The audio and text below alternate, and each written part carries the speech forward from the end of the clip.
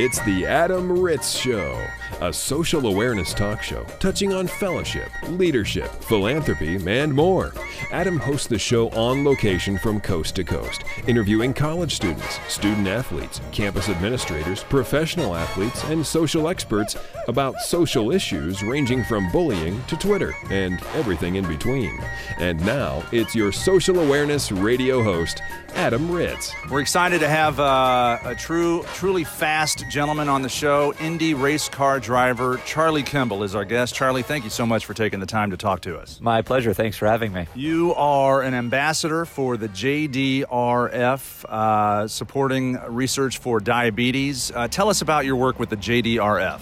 Well, I was diagnosed with type 1 diabetes back in 2007 at the age of 22, which is a little uncommon for type 1 diabetes, but through my partnership with Novo Nordisk and the Race with Insulin program on the racetrack, I've been able to raise awareness about diabetes, and connecting with groups like the JDRF and other nonprofits to support research for the diabetes community is a great way to give back. They do so much for that diabetes community, for the kids out there that are struggling with diabetes, or families that are unsure of the challenges they face when they get diagnosed. Being able to work with the JDRF and other groups really raises that awareness and empowers that community to continue to overcome that challenge, live their dream like I do in an Indy car, and also give back to the community that has supported them. You mentioned you were diagnosed at age 22. What is the normal, you said it was late for a diagnosis. What's the normal age to be diagnosed? Well, from what my endocrinologist has told me, about half of her new diagnosis with type 1 are under the age of 18. The JDRF, while their campaign tagline now is turning type 1 into type none, it used to be the Juvenile Diabetes Research Foundation because the concept was type 1 was diagnosed as a kid. My doctor says half of her diagnosis are children, half are adults. So it's the disease state is evolving. And it's something that as a kid, when you get diagnosed, you don't think you can do all these things. And myself and other ambassadors are living proof that diabetes doesn't have to slow you down. You can still live your dreams. For me, that was driving an Indy car at the Indianapolis Motor Speedway, the Indianapolis 500, the first licensed driver with diabetes to ever compete in the Indy 500. But if it's climbing a mountain, being an NFL Super Bowl champion, I know a two-time Super Bowl champion who has type 1 like I do. Whatever that may be, with the right tools, the right management, the right healthcare team, there's nothing you can't do in life. Who's that Super Bowl champ you mentioned? That would be Kendall Simmons, a two-time Pittsburgh Steelers Super Bowl champion. With me being a Californian Hoosier and living in Indianapolis now, I try not to mention that he finished his career at the New England Patriots, but he definitely won a Super Bowl with the Steelers. But I've met CEOs. I met a gentleman who's had type 1 diabetes for over 50 years, and at the age of 65 was getting ready to run his first marathon. Mm-hmm. So there are incredible people doing amazing things with diabetes all over the world. 2 years before you were diagnosed at age 20 versus 2 years after at age 24. What's the difference in your daily, schedule? Well, I don't know that much changed as an athlete. I was always conscious of my nutrition, but now I pay even more attention to my body. Every day, every moment, I'm thinking about the effect on my blood sugar. If I'm training, if I'm in the gym and working out, if I'm traveling, making sure that I'm packing my insulin and my insulin delivery devices, making sure that I'm managing my nutrition and balancing that with insulin. If I'm struggling with my blood sugars and I'm not feeling quite right, maybe I'm getting sick, and so I go to the doctor sooner. I actually think I'm a better athlete because of my diabetes rather than despite it.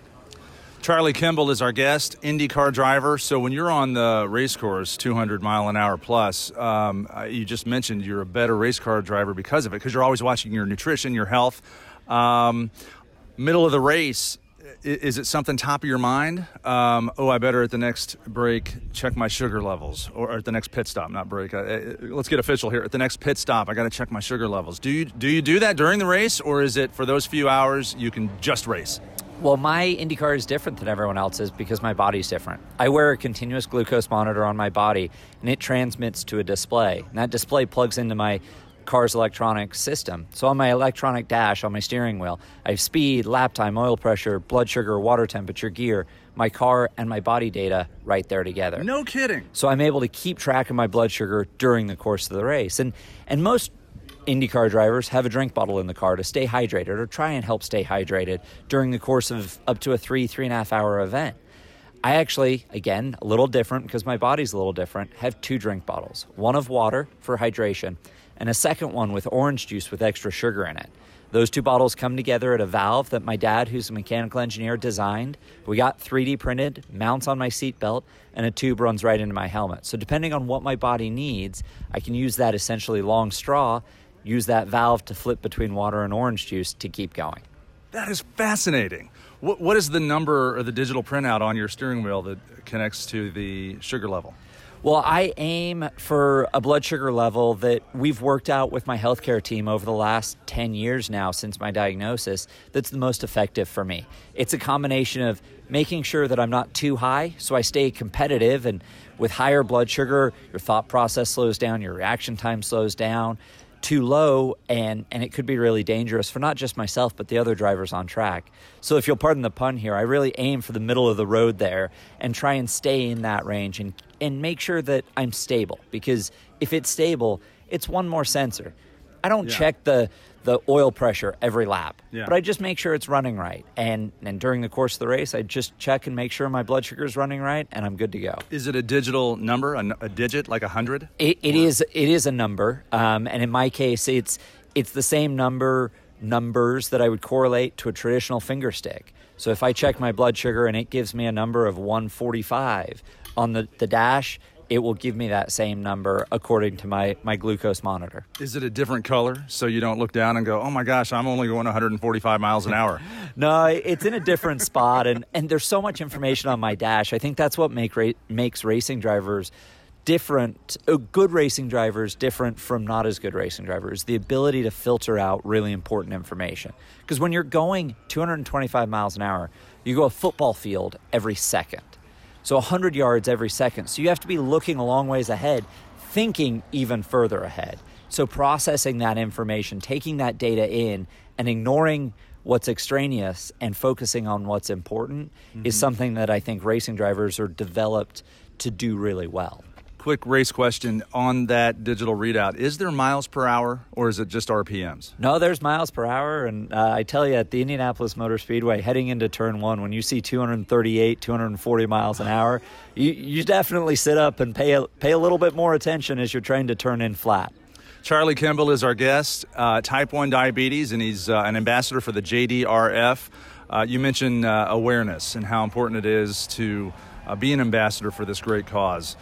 Tell us a few success stories of some of the families or fans you've met, that some young kids that might have been just diagnosed with diabetes and they find out you have it, and how inspiring that is for them and for you. Well, one of my favorite stories is a young boy named Luke. He's from out in California, and I met his dad at our race in Long Beach, and he'd come through the autograph line and I signed a card for him, and then later in the year he came up to another race in California, and it was just his dad, and he handed me this Little League baseball card. And of course, Luke was in a Dodgers uniform, and I'm a Dodgers fan. And he said, hey, my son Luke was diagnosed in October of last year. So when he met you in April at Long Beach, he'd been diagnosed about 6 months ago.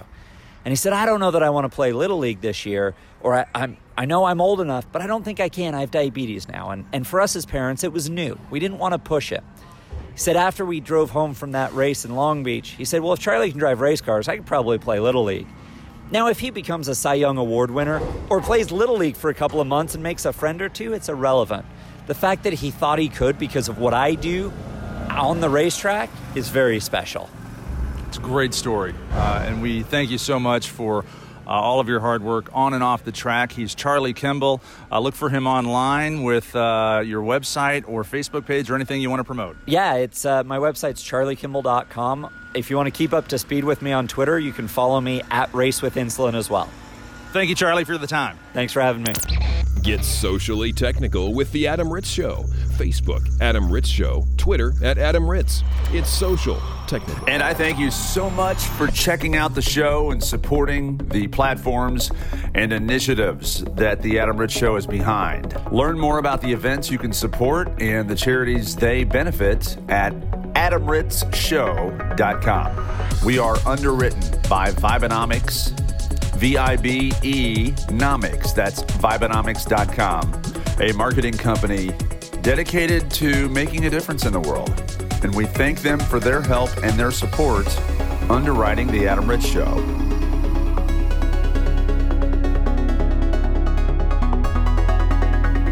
We're pleased to be in the Atlanta area on the campus of Emory University with an administrator. His name is Marlon Gibson. Hi, Marlon. How are you? Thanks for joining us. Yes, I'm well. And you? I'm fantastic. And Marlon, you are in the student division or student affairs. You're the dean of students. What is your title? I'm sorry for butchering it. No, I someday hope to be a dean. I'm the assistant dean for campus life, director of sorority and fraternity life here at Emory University. Okay, and we love getting your perspective as a campus administrator on some topics we cover on the show, including student leadership, charities, benefits, philanthropies. We know Greek life, the fraternities, sororities. They do a ton on campus to help out their communities and nationally with organizations like the Muscular Dystrophy Association, breast cancer awareness, stuff like that.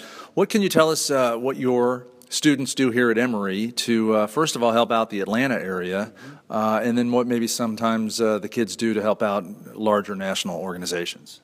So one of the things is we're striving to take 15, 18 students to Jamaica to actually take it a little bit further to help folks. Yeah, for spring break this year.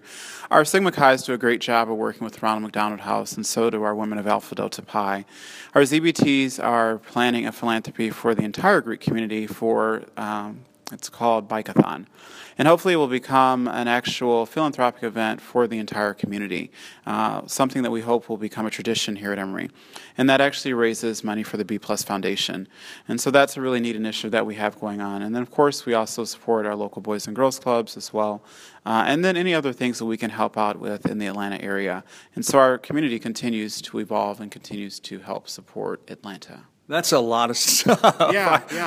What is that jumped out at me, the B Plus Foundation? What's the B Plus? Because I always wanted to have a B Plus. I never got one. I was part of the C Plus Foundation, but what was the B Plus Foundation? Yeah, so the B Plus Foundation actually raises money for children that are fighting with cystic fibrosis. Oh, wow. Yeah, and so it's a really neat opportunity. And actually, your own fraternity, SIGUP, introduced B Plus to our community last year. And so they brought a national representative from the B Plus Foundation to talk to our community. And one of the men learned more about it and has decided to make it a community philanthropic event. Okay, so a national organization, B Plus Foundation, to help cystic fibrosis. Our listeners can look it up online if you just Google the B Plus Foundation. Marlon, and donate, yes, help out online. They want your money. Yes. Marlon Gibson is our guest, administrator here at Emory University.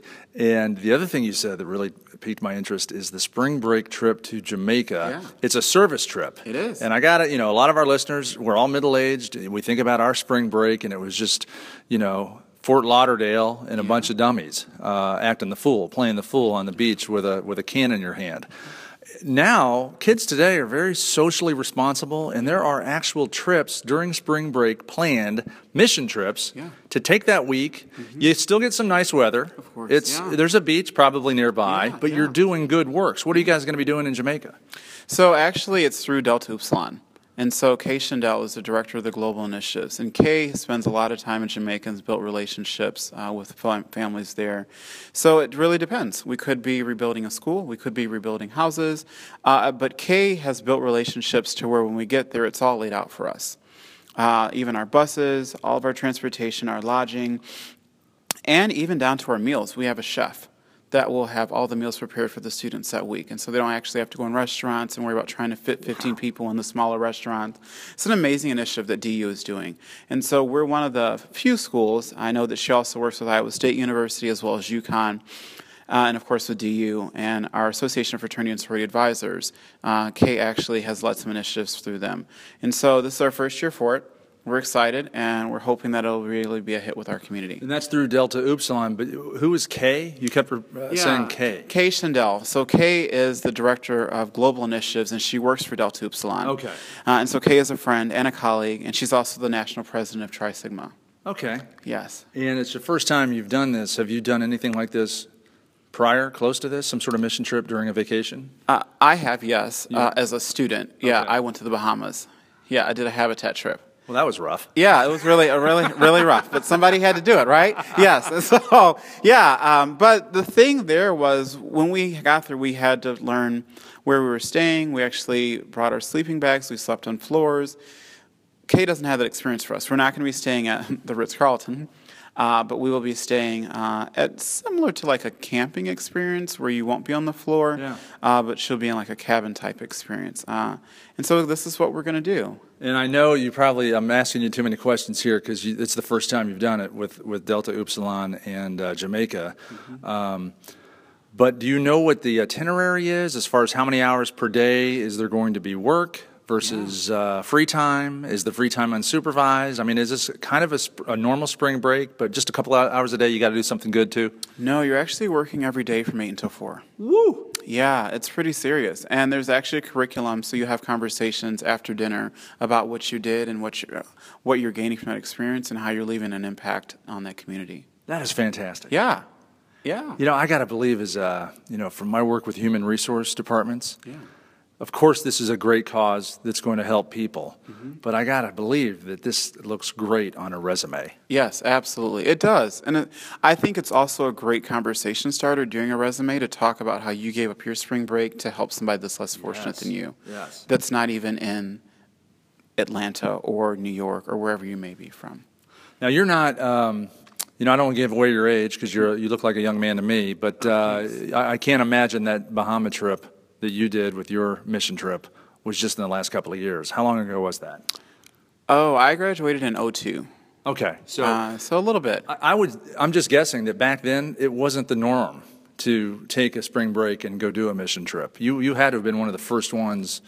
As this socially conscious America was coming to, as we know today, you were on the forefront of doing that. Did people think you were nuts? Your friends from high school? What are you doing for spring break? Yeah, and so actually it's hilarious that you say that because my fraternity brothers went the same time. So we were on the same cruise ship, and my trip was $100. And they weren't on the mission trip? They just went as idiots. Yeah, they had the complete spring break where they drank until they fell out. Yeah, and mine was really different. And so, I mean, it was hilarious to see them on the same ship. And then, so mine was different. At night, we actually were able to go to the bars and areas like that. And so I would see them there. But it was a little different because ours was ran by campus ministry, so we weren't able to consume alcohol like they did. Okay. We weren't supposed to. Oh, okay, I gotcha. Yes. I gotcha. Yes. So they're like, hey, meet us at the pool for beer pong, and you're like, no, I have work to do. Yes. And they probably felt a little guilty. Yeah, because they got to spend their entire day lounging around while I actually had to work and rebuild homes. And it's something I'll never forget because the faces that you get to see of the families who are going to live in the house that you're helping to build and how prideful they are in that experience is really phenomenal. Long story short, and the moral to this story is that years later, you're the assistant dean at Emory, and some of those guys on that cruise ship are working in a warehouse somewhere. Well, some, but yeah. Yeah, some are doing well, and some are just still partying. Still partying. Yeah. Okay, they just never got it. They never grew up. Yeah. Well, we're proud to have you on the show. He's Marlon Gibson, assistant dean at Emory University. Real quick before I let you go, this campus, it's like a movie set. There were parts of it when I was walking through it made me feel like I was in Disney World. It's so picturesque, like a theme park, clean. Yeah. Like any of our listeners that go to Disney World, the first thing you think of is there's not even a piece of gum on the concrete. Yeah. It's like that here. It's beautiful. What can you tell our listeners on the other side of the country that are just learning about Emory in the Atlanta area, beyond what we just said about how picturesquely beautiful it is? What else can you tell us about Emory? It's a great place to learn. We were just rated number 21 through U.S. World and Reports, and so it's a great environment. We have amazing students, and we really support our students. We really care for them. And it really is a great place to be. Our alums are proud of Emory. We're proud to call Emory home, and so are our students. One of my best friends from junior high school, who I lost touch with when he moved, is an proud Emory alum, and now I know why. So it's beautiful. Thanks for hosting the show, and we wish you the best of luck with everything. And we want to do a follow-up report with you after next spring break to find out how that mission trip went to Jamaica. Will you join us then? My pleasure. Absolutely. Okay, Marlon, thank you so much for coming on. Yes, thank you, Adam. Thanks for coming, Emory. Adam Ritz is a media personality and keynote speaker, interviewing amazing people from coast to coast. Follow him on Twitter at Adam Ritz, or listen to him now on The Adam Ritz Show. We are on campus in Houston, Texas, a hot, steamy night at Rice University. I'm with one of the basketball coaches, the strength coach. It's Don Brown. Hi, Don. How are you? I'm great. How about yourself, Adam? I'm doing fantastic. Rice University, the Rice Owls, those mean-spirited, deadly owls. The most intimidating animal in the animal kingdom is the owl. Do you know the history on the Rice Owls? Why is it an owl? I'm not, I think it's because there's so much wisdom on campus. Oh, okay. You got me. I kind of just found that out, or I just made it up. But it sounds good. Wisdom, yeah. Yeah. Every time you see an owl, there's a graduation hat on the owl. And glasses. So, yeah, I think we're solid with that. The owl is the one that asks the question, how many licks to the middle of the Tootsie Pop, right? Exactly. So the Rice Owls, and you are basketball operations. You're the strength coach, and I want to bring you on the show to talk about something you do with your players called Team Impact. Tell us about Team Impact. So with Team Impact, there's actually a company named Team Impact, and we've partnered up with them to, adopt a little boy, so to speak, and what we're going to do is we're going to draft him to our team. And he's a 6-year-old kid who is from South America, and he is dealing with juvenile arthritis. So he's a 6-year-old shouldn't be living life that way, and unfortunately he has to. So what we're looking to do is bring joy to his life by bringing him around players that he looks up to and keeping him around a sport that he enjoys playing. How did you meet this young man? Well, as I said, fortunately through Team Impact, they paired us up with him, and it worked out really well because this kid, he loves basketball, and he loves just being around guys. And unfortunately, because he has treatments on and off, he doesn't have any true friends he can hang out with. So these basketball players have really become his friends and his brothers, and that's a relationship we hope to continue for years on end. As far as geographics, we're in Houston. Did you say Guatemala or South America? South America. South America. Mm-hmm. So that's not exactly a short bus trip. I mean, how do you guys hook up physically? Yeah, so actually they moved here, I want to say, a year ago. So him and his family do live in Houston. Yes, they just moved here a year ago, but they're originally from South America, and they moved here for his treatments because this is the best place for him to receive his treatments. So I think it's something small, but it's going to have a major impact not only on that child but also on our players. I've heard of Team Impact. We've done reports on Team Impact. It's a fantastic organization. I'm going to guess they're teamimpact.org if our listeners want to check them out. And I'm going to assume that, Don, you're going to have this young man on your bench during the season. He's going to be at your practices. He's going to be not just an assistant towel boy, water boy. He's going to be on the court playing with you guys. And I'm sure that's all going to play out on your Facebook page too. Without a doubt. This is something that we want to promote. Not because we want to be seen as giving charity to somebody, but because we think that doing something of this sort is something that should be celebrated and something that other people should look to do whenever they have an opportunity. Oh yeah, it's not that no one's looking for pats on the back. Mm-hmm. It's just such a fantastic, inspirational story that anybody. I mean, you know how Facebook works. If you're just flipping through it and you see one of your acquaintances from high schools eating a steak, and then you flip through and you see somebody else got a job, and you're like, it's just the minutia of the day. And then all of a sudden, if you follow Rice Owls basketball, you'll see a very inspirational image, story, picture, and it's all good. It makes everybody feel good. Now, you mentioned your teammates, or I'm sorry, I say teammates because you look like you could play. We'll get to where you played here in a second. But your team members, they get something out of it too, and that's a great thing about community service for student athletes.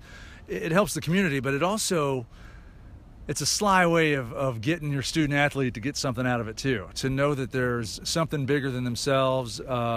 It's a great team, I guess, activity. The team is bigger than the self. Your community is also bigger than yourself. So talk a little bit about those teammates working with this young man. Well, for us, what it comes down to is the appreciation and how we want guys to appreciate the fact that they are healthy.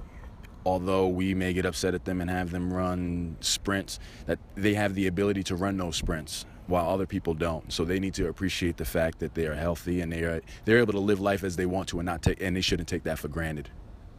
All right, Don Brown is our guest. Let's have some fun now. We're in Houston.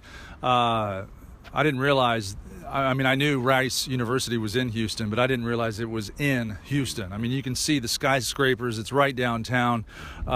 You went to college where? I went to college at Bucknell University. Bucknell, kind of middle of nowhere in Pennsylvania. Yeah. You last coached at VCU, which was a metropolitan campus in Richmond, Virginia. Yep. But nothing like this. What's it like having a college like this close to one of the biggest cities in America? It's weirdly awesome. You're on a campus with grass and trees, and you would think if you didn't look up into the sky and didn't see the skyline, you would think that you're on a normal rural campus. And as soon as you step outside these hedges, you're downtown in Houston, and there's fun, there's nightlife, there's all types of activity. So this is awesome compared to central Pennsylvania. No disrespect to Bucknell and the schools there, but this is an incredible experience. It is weird to be standing on a college campus. I can see the football stadium on my left, and I look to my right, and there are skyscrapers lit up with blue neon light, almost like UFOs. I mean, it looks like there's aliens landing. Yeah. So back to your career at Bucknell, and it's not Bucknell, it's Bucknell? Bucknell, yes. Bucknell, okay. Because what do you do when people say Bucknell? You just kind of give them a look like, oh, yeah, well, maybe they just don't know. And, a little smug look. It's the same look people get when you say Louisville instead of Louisville. Mm-hmm, okay, so Bucknell, you played basketball there. You're about 6'7", 6'6"? 6'6", yeah. Okay, give me some war stories, best game you ever had, or the best memory you have dunking over somebody 7 feet tall. Give me a big success story. Well, I'll say that in my time at Bucknell, we've had the opportunity to play in the NCAA tournament twice, and we won 2 games. The first one we played was against Kansas in 2005, and we beat Kansas 2005. No kidding. Yeah. In 2006 we beat Arkansas. Right. Another year we beat Pittsburgh when they were ranked 9th in the country. So we've had success as a team, and it's been, that's an experience in itself. So. Well, I got to tell you, that's some character and integrity on your part, because I asked you to brag about yourself, your best moment, and you said it was as a team winning in the tournament. So hats off to you for not being so braggadocious. And while I have you on the show, and we're a public affairs show and we talk about community service, tell me a success story about some initiative you and your teammates did when you played at Bucknell. Yeah. So Lewisburg, they have numerous soup kitchens and numerous community centers for kids, and I know our coach was big on that. He wanted us to give back to the kids who looked up to us, and the residents of Lewisburg who looked at us as not just people of entertainment, but people who were making a change in their community. So each year we would volunteer during Thanksgiving for the soup kitchen, and probably at least 2 or 3 times a year we would go and volunteer and do a clinic at it was called the Donald Heater Center in Lewisburg, and it's something I believe they still do to this day because it was so impactful and still impactful. Fantastic to hear. And Don Brown, I can't thank you enough for coming on this show to talk about community service, making this planet a better place. We'll look for the Facebook page with the Owls basketball team, Rice University Owls basketball. Search it on Facebook to follow how they work with Team Impact this upcoming season. I will tell you how the leaves change this fall at Bucknell, because you're not going to see any of that down here in Houston. It's so hot and steamy. Thanks again for coming on the show. We wish you the best of luck. I appreciate that. The Adam Ritz Show. Fellowship, leadership, and philanthropy. All right, my thanks to our guests today, Don Brown from Rice University. And today's show featured an interview with Charlie Kimball, IndyCar race driver, diagnosed as an adult with diabetes. And Charlie does incredible work with the JDRF. Learn more on Charlie's website, charliekimball.com. My thanks to our sponsor and underwriter, Vibenomics. Learn more at Vibenomics.com on their work with charities and foundations and supporting initiatives across the globe with their servant leadership, as well as information about their marketing capabilities. The Adam Ritz Show is recorded live, both in studio and across the country. For information on this broadcast, including how to hear this show on a station in your city, visit AdamRitzShow.com.